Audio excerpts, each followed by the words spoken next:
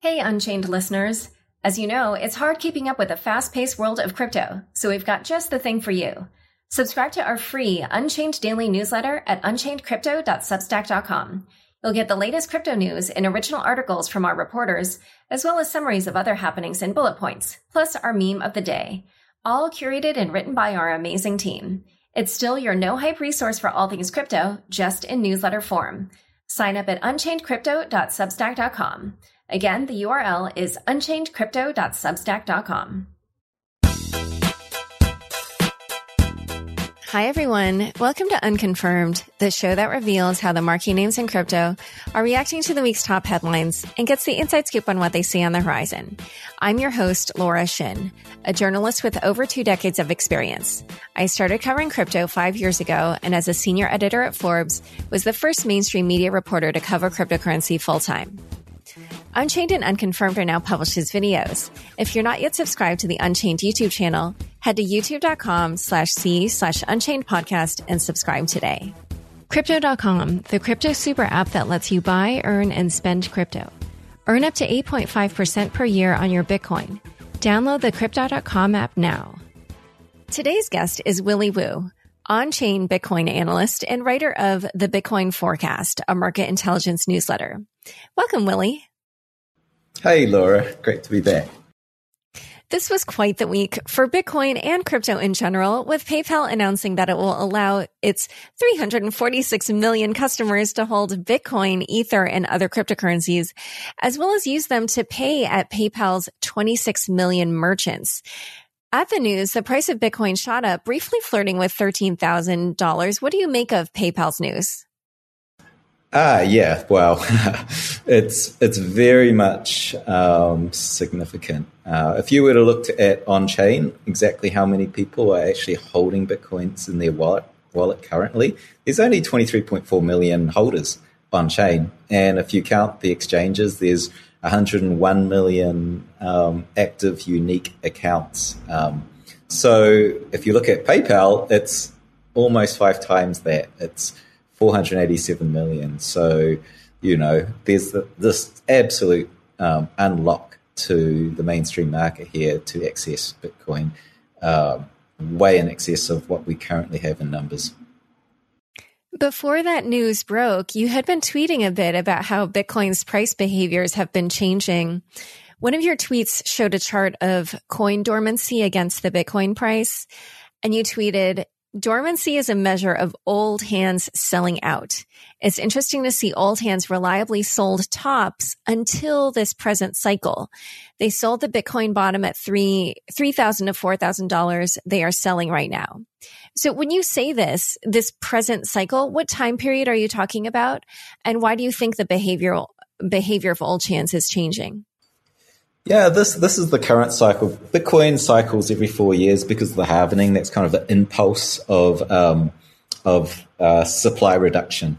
And so we get into these 4-year macro cycles. And this particular cycle is interesting in that we had the first derivative exchanges with the likes of BitMEX introduced in the tail end of 2017. And with the crazy leverages these guys can do on these exchanges, they have dominated the volume on against the organic spot markets where people would normally come in and buy their coins and move them off into their wallets. So when you've got this outlier volume on derivative markets where traders come in and trade against each other, they play a whole lot of strategic games, defensive lines. I liken it to playing a game of gridiron where you're going for yards and you're trying to push the other side over, and then they backtrace. And so we're in this era of derivative dominance where it's trader games. So you'll see that if you look at the chart of Bitcoin, we had this very nice organic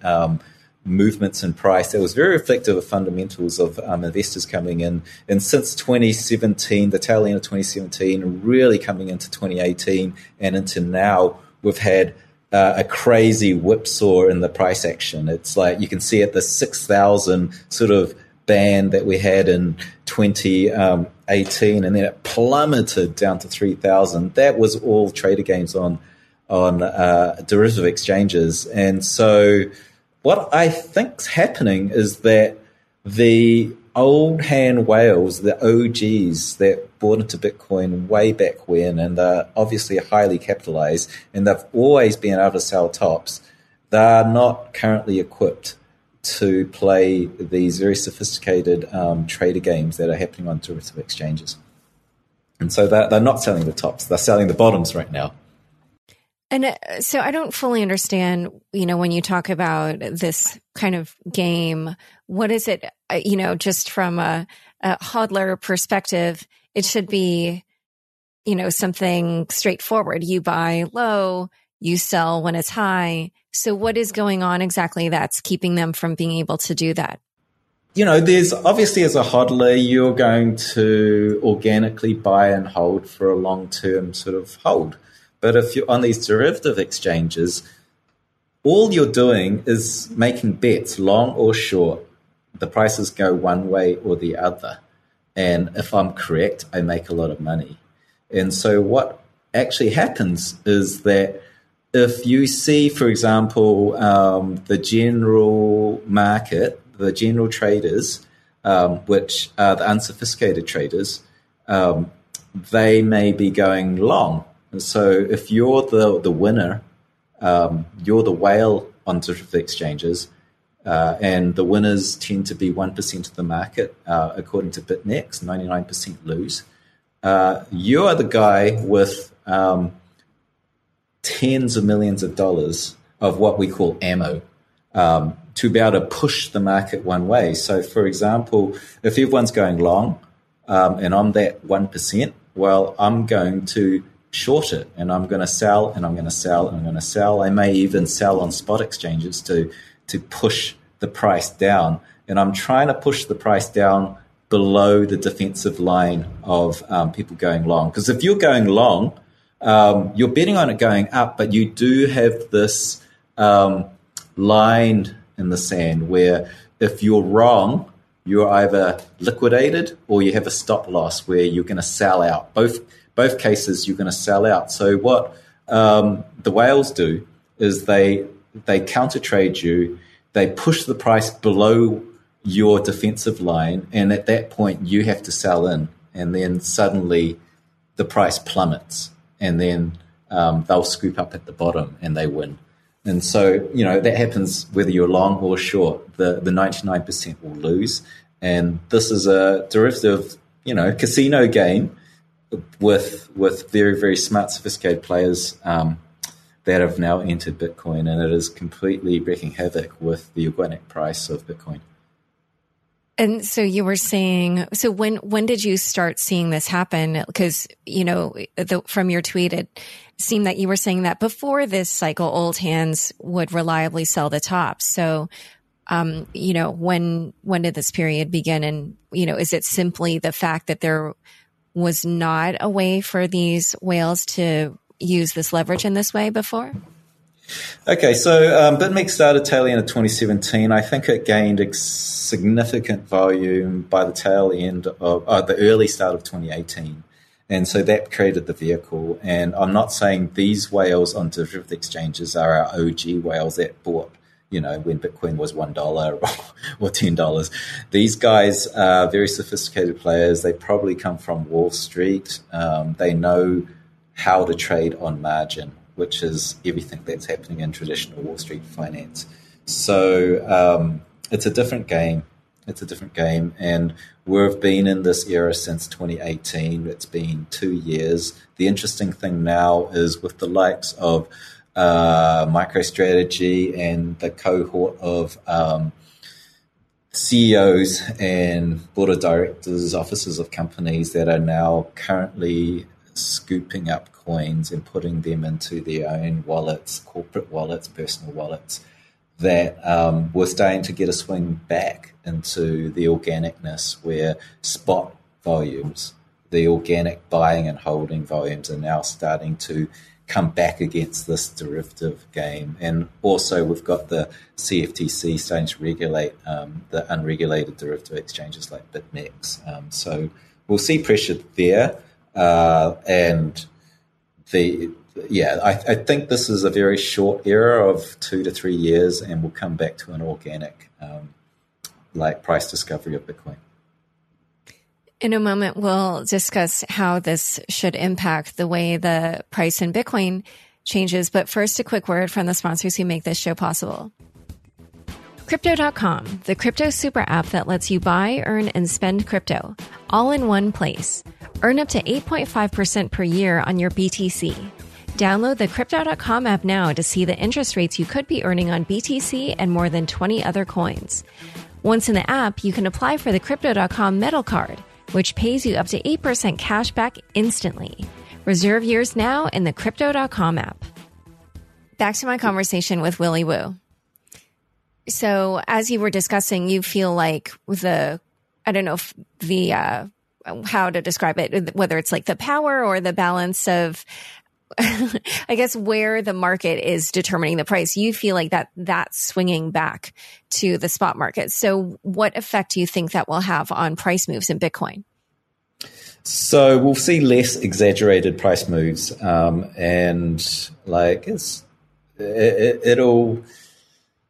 essentially it'll be less exaggerated. I think a lot of people are losing money because they're getting freaked out by these very large whipsaw prices. And so ultimately what happens is that we'll start to lower volatility. I did a study a long time ago, maybe 2017, showing that Bitcoin was on track to be match the volatility of the most volatile fiat currencies, like the New Zealand dollar, US dollar pair. And that was completely wrong because these derivative exchanges came in, it whipsawed the price and volatility went to the moon. And so volatility will reduce, and that will encourage more of the organic investors to come in. Obviously, as volatility reduces, the risk starts to reduce. And obviously, Bitcoin is an outside sort of outlier gainer. It's like a startup that's accumulating on its adoption S-curve. And so what scares people is the crazy whipsaw of volatility, and that was exaggerated by these derivative gains. And so the risk starts to drop for investors. And you mentioned that you feel like you've been seeing the purchase of Bitcoin by these big corporate treasuries like MicroStrategy and Square. How are you discerning that?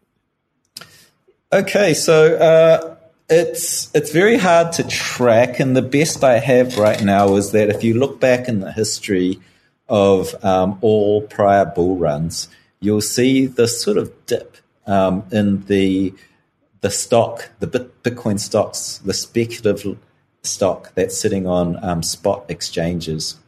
And so that is a sign of new hodlers coming in and buying those Bitcoins and moving it off to cold storage and hodling. And so that's a very consistent pattern. We saw it in 2016 before the moon run of 2017. We saw it in the 3,000, 4,000 bottom of 2019. And currently, we are seeing the mother of all scoop ups off these spot exchanges and moving them to cold storage. It's never been this long. It's never been this amount. It's currently 9 months and it's still being scooped up. And I just see a little dip right now, meaning post PayPal. There's a whole lot of people buying and moving it off to hodling. So, and then put that in perspective, that's 250,000 Bitcoins moved out. Probably they paid around $2 billion for it. So $2 billion of money has come in buying those coins. So yeah, that's what I'm seeing. That's what's driving this current bullish activity, and it's only just begun. And how are these different shifts in the market affecting the business of various infrastructure players? Yeah, that's an interesting question. It's like, I'm an investor in a few infrastructure players, and obviously I get information of their traction. And what's been very interesting for me is that months and months and months ago, we're already at all-time high of user activity, new users coming on board, higher than the 2017 December top. And so the activity that's going on underlying this industry is at already all-time highs when Bitcoin was valued at $20,000. So obviously that's a crazy fundamental bullish signal. So recently you've been tweeting about how much the Bitcoin price moves for every dollar invested. And I wondered, how do you calculate that? And then based on that, what would you project for the price of Bitcoin over the next year? Okay, so Coinmetrics was very well known for doing this metric called realized price. And it's realized cap, you can map it back to price. Essentially what it is looking into the blockchain and seeing when hodlers bought their coins, figuring out what they paid for it, and then you can figure out what the market paid for their coins.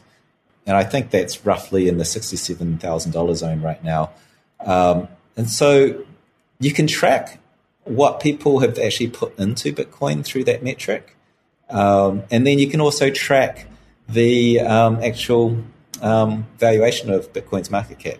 So between the two capitalizations, and you can see the change in capital coming in versus the change in market cap growth through these two metrics. And obviously the ratio of dollar go up per dollar invested.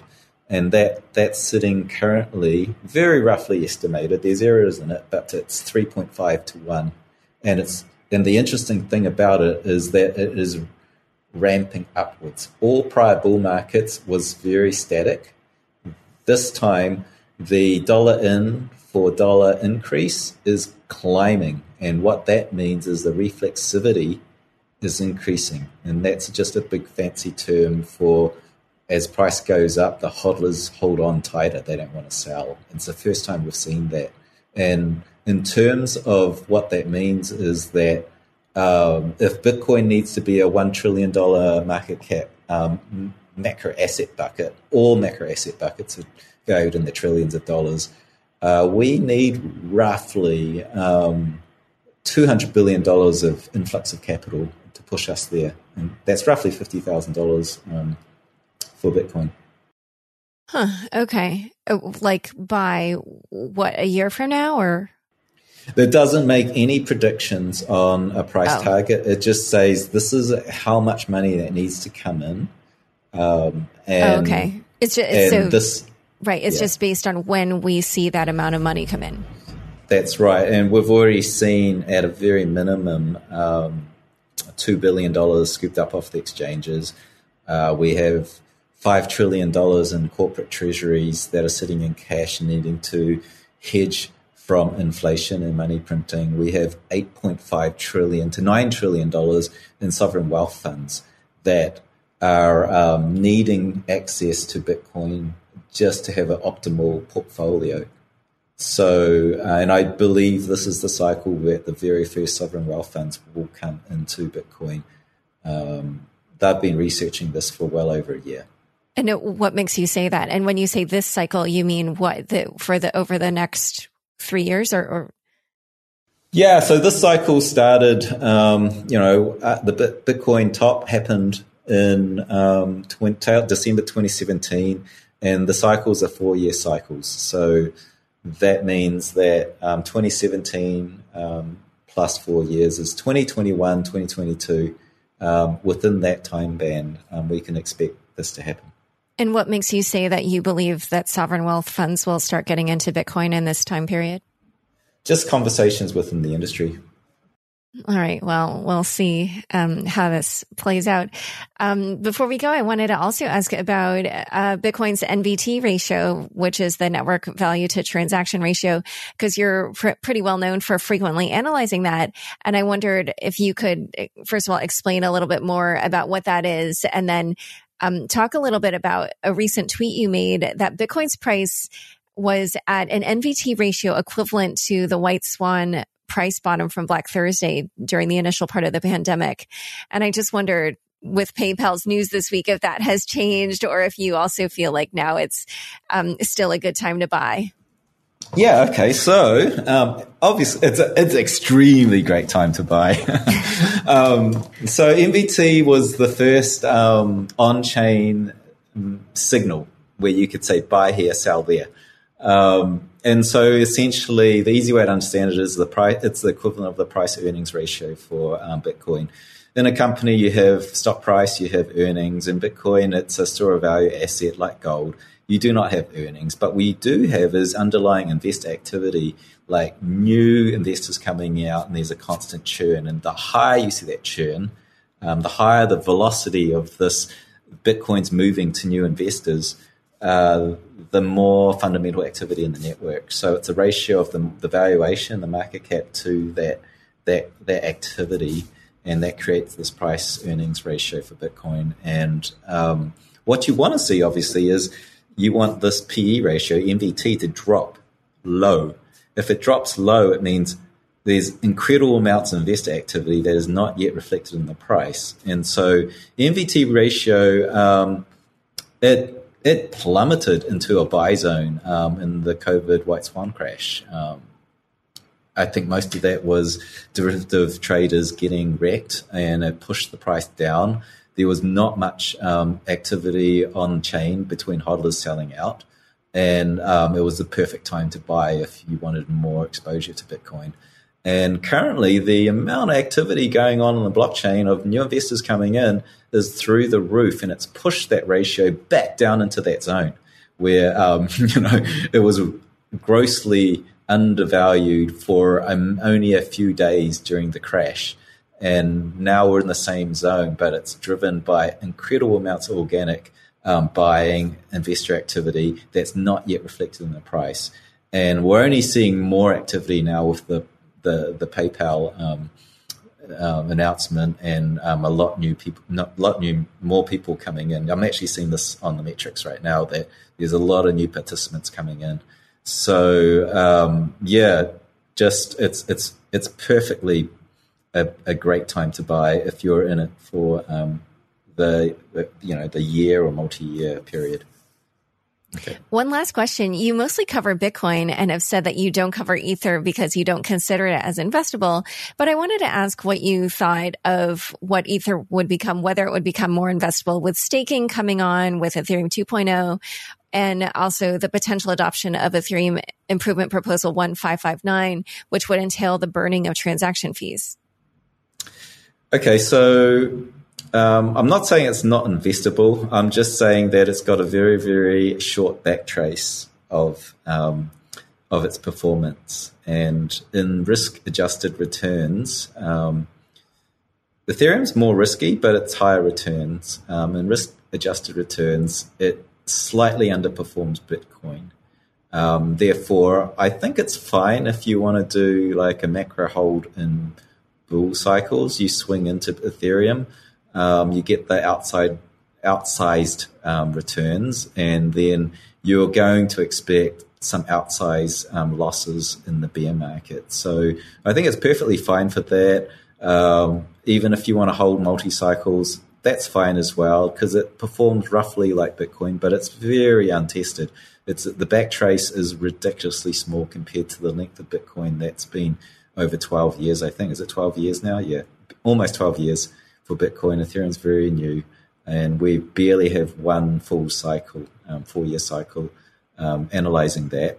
In terms of Ethereum 2, the problem with Ethereum 2 is that it's sharded, and so each one of those shards has not got an idea of what's happening on the other shard. And in terms of plain English, what that means is that Ethereum 1, this entire DeFi space that is exploding based on financial apps and decentralized exchanges, they're all interoperable. I can go to one site and trade one ERC20 for another. I can get tokens from a liquidity pool. I can go to another app and I can lock that in. So there's a very interesting experimentation going on, and it's like a network effect that's building between different apps. Ethereum 2 suffers from this because the shard spaces, you get scalability, but you can't have these apps interoperable between each other. So I feel that's a significant problem. And we've got other, networks that are coming up like Solana. We've got particularly Radix I'm excited about in that it's scalable also, but you can build the interoperability between these apps. So I think there's going to be stronger competition for Ethereum 2. I think Ethereum 1 will continue to do well because it's got that store of value narrative that that's building. It's not hard money as much as Bitcoin, but that is building. Ethereum 2 is a little bit less tested. You do have the staking coming on. I was talking to a friend, founder of Stakehound, which provides liquidity for people who are staking. He's estimating maybe you'll get a 10% return by putting that into Ethereum and locking it up, which is not to be, underrated. But I think there may be, 10%. It might be outperformed by other networks. What was the final question around the Oh, it's just about the Ethereum improvement proposal 1559, in which some of the transaction fees would be burned, potentially making it deflationary. Yeah, that's taking a book from the latest learning. So yeah, that helps a lot for sure. That's proven. That's what we've learned from other tokens where you burn and reduce supply. So in that regard, it's bullish. In terms of its utility and people needing to be on it, I think it has some problems, and it's yet to be seen. So let's see what happens. All right, great. Well, I've really enjoyed talking with you. Thank you so much for coming on Unconfirmed. That's awesome. Been fun reconnecting, Laura. Yes. Don't forget, next up is the weekly news recap.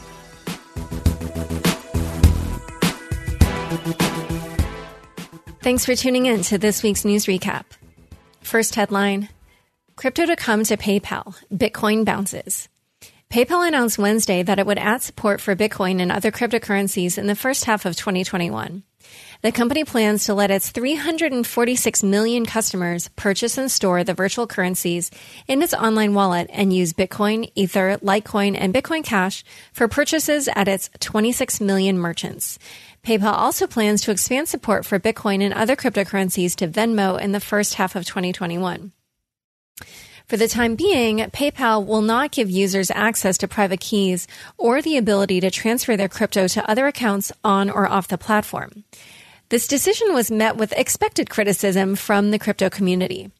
However, Cinimhain Ventures partner Adam Cochran speculates that PayPal chose to do this because, quote, right now they want to profit on spread and need to get robust AML in place for transfers.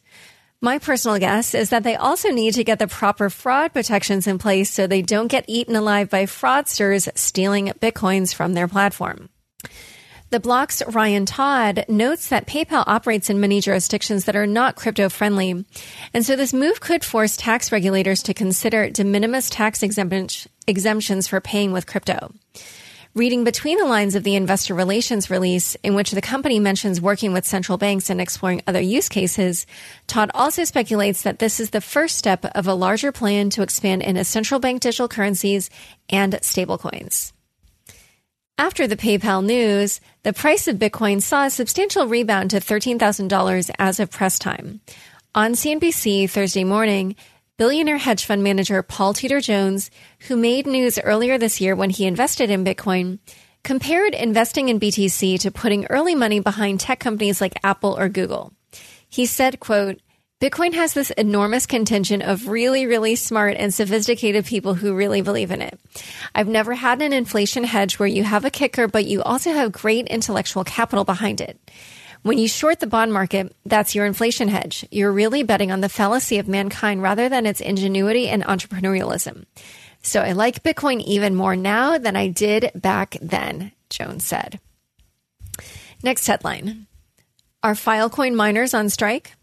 Several major Filecoin miners have halted or reduced their mining power since the network's mainnet launch last week. The blame for the slowdown is Filecoin's current economic incentive model, which many miners feel is not in their favor because it does not give block rewards to miners immediately, but instead vests over 180 days. Most of the top 10 miner IDs have significantly reduced the amount of storage power they've contributed during the testnet. A major Filecoin miner, Li Bai, rejected the idea that the reduced mining power was an organized collective strike, saying, quote, "It's not a strike. It's just a better strategy given the current economics. With more potential sell pressure when there's no adequate circulating FIL at a steady price range, it's not lucrative to pledge a spot FIL for a future FIL whose price could be lower." In a Twitter thread Monday, Protocol Labs founder and CEO Juan Benet called the miner strike nonsense. He said, quote, "In the last 2 weeks, we, the devs, recommended to many miners to slow down growth rate to match their token flow, or pause until they can afford to grow steadily." He continued, "There are many people hoping to get rich quick with Filecoin without contributing value to the network. That's just not how this works. This isn't what the protocol rewards. We already have huge capacity and don't need much more yet. The network must now focus on making that capacity useful by storing valuable data for users." Next headline. Fed Chair Powell continues to ponder a digital dollar. Federal Reserve Chairman Jerome Powell said during a panel discussion hosted by the International Monetary Fund on Monday that the U.S. continues to evaluate central bank digital currencies. Powell said a CBDC might improve the broader payment system in the U.S. and reiterated that the Fed has made no decision on a central bank digital currency at this time. He said, quote, "I think it's more important for the United States to get it right than it is to be first." Next headline, Regulatory Roundup. A proposed judgment between Kik and the Securities and Exchange Commission would see Kik paying a $5 million fine over its 2017 token sale, as well as giving the SEC 45 days notice on any kin token transactions over the next 3 years. The Financial Crimes Enforcement Network fined Helix and Coin Ninja founder Larry Dean Harmon $60 million for violations of the Bank Secrecy Act due to his operation of what they call virtual currency mixers. Coinbase published a transparency report of government requests that showed 97% were regarding criminal activity, with the vast majority from U.S. regulators. Of those, the FBI made up 30% of such inquiries. Homeland Security investigations comprised 17%, and state and local regulators accounted for 16%. Next headline. Digital Currency Group's State of Crypto 2020. Digital Currency Group's annual State of Crypto report, which polled the founders and CEOs of its 150 portfolio companies, paints a picture of an outperforming industry amidst the COVID-19 pandemic and resulting economic shockwaves. 2020 has seen Bitcoin volatility nearing all-time lows in the last half of the year as signs of a global economic slowdown have exacerbated local currency devaluation fears in emerging markets. While 1 in 5 executives cited remote work and operational interruptions due to COVID as a primary challenge faced in 2020, 1 in 4 also felt that a global recession would have the greatest impact on digital currency adoption. As for the greatest risks to the industry, 51% cited compliance and regulation as an impediment to sustainable growth. Respondents cited the rise of DeFi as the most bullish development of 2020. Those interviewed seemed unconcerned with the ebbs and flows of token prices, noting overall protocol development and business growth as boding well for the industry's future. They also contrasted the DeFi surge with the ICO bubble of 2017, noting that talent and professionalism are more productive and ethical than before. As for whether Ethereum would remain the chain of choice for DeFi, response was split, with 51% of respondents saying yes and the rest saying they were unsure or no. Next headline.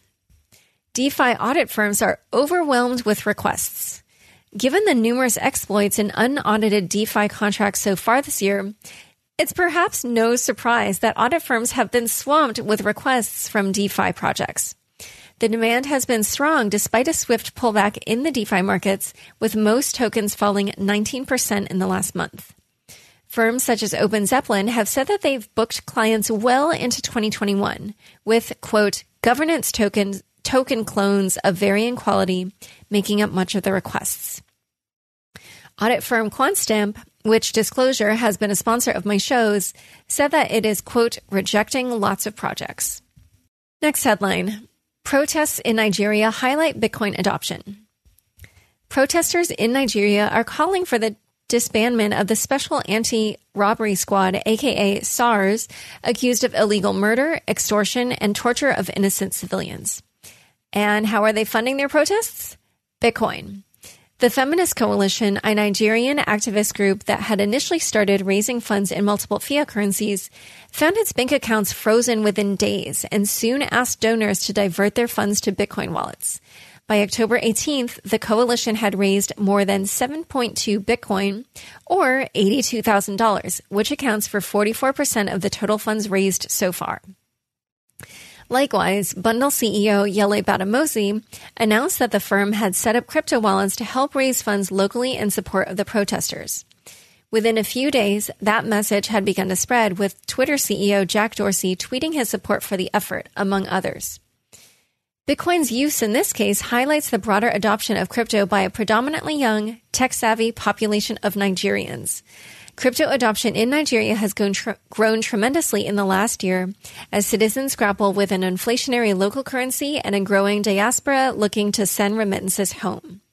Chainalysis ranked Nigeria 8th in its 2019 to 2020 Global Adoption Index. The country also ranked first among African countries in peer-to-peer payments, moving $139 million in the last year, as Nigeria's federal government makes plans to clear the way for blockchain adoption.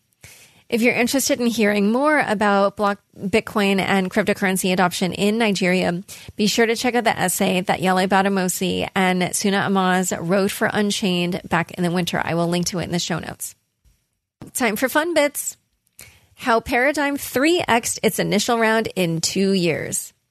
My former colleague Alex Conrad at Forbes had a great feature out this week about Paradigm, the crypto VC firm founded by Matt Huang, previously of Sequoia Capital, and Fred Ursum, the co-founder of Coinbase. It details how they got marquee institutional investors like the Harvard and Stanford endowments to give them $750 million. And Huang and Ursum put it all into cryptocurrencies, mostly Bitcoin, when the bubble had truly deflated in 2018. As Conrad reports, quote, Bitcoin has tripled in value since Paradigm's investment, meaning aside from any other bets it's made, Paradigm's starting bankroll is already worth 3x. And in the newsletter, I put a little wow emoji. Next, fun bits. A timely throwback to a crypto world without PayPal. In response to the PayPal news this week, Charlie Shrem tweeted a photo of himself, Roger Ver, and Eric Voorhees at Money 2020 in 2012 for their then company BitInstant. Charlie said, quote, we told them we wanted the best booth we could afford, but we needed to be next to the PayPal booth so we can show the world our financial system. Shapeshift CEO Eric Voorhees retweeted the photo and commented, I distinctly remember the PayPal folks snickering at us. And he then put a side-eye emoji. All right. Well, thanks for tuning in. To learn more about Willy, the Bitcoin forecast, and Bitcoin, be sure to check out the links in the show notes of this episode. If you're a fan of Unconfirmed and want to help get the word out about our show, please rate and review us on Apple, Spotify, YouTube, or wherever you listen. Unconfirmed is produced by me, Laura Shin, with help from Anthony Yoon, Daniel Ness, Bossy Baker, Shashank, and the team at CLK Transcription. Thanks for listening.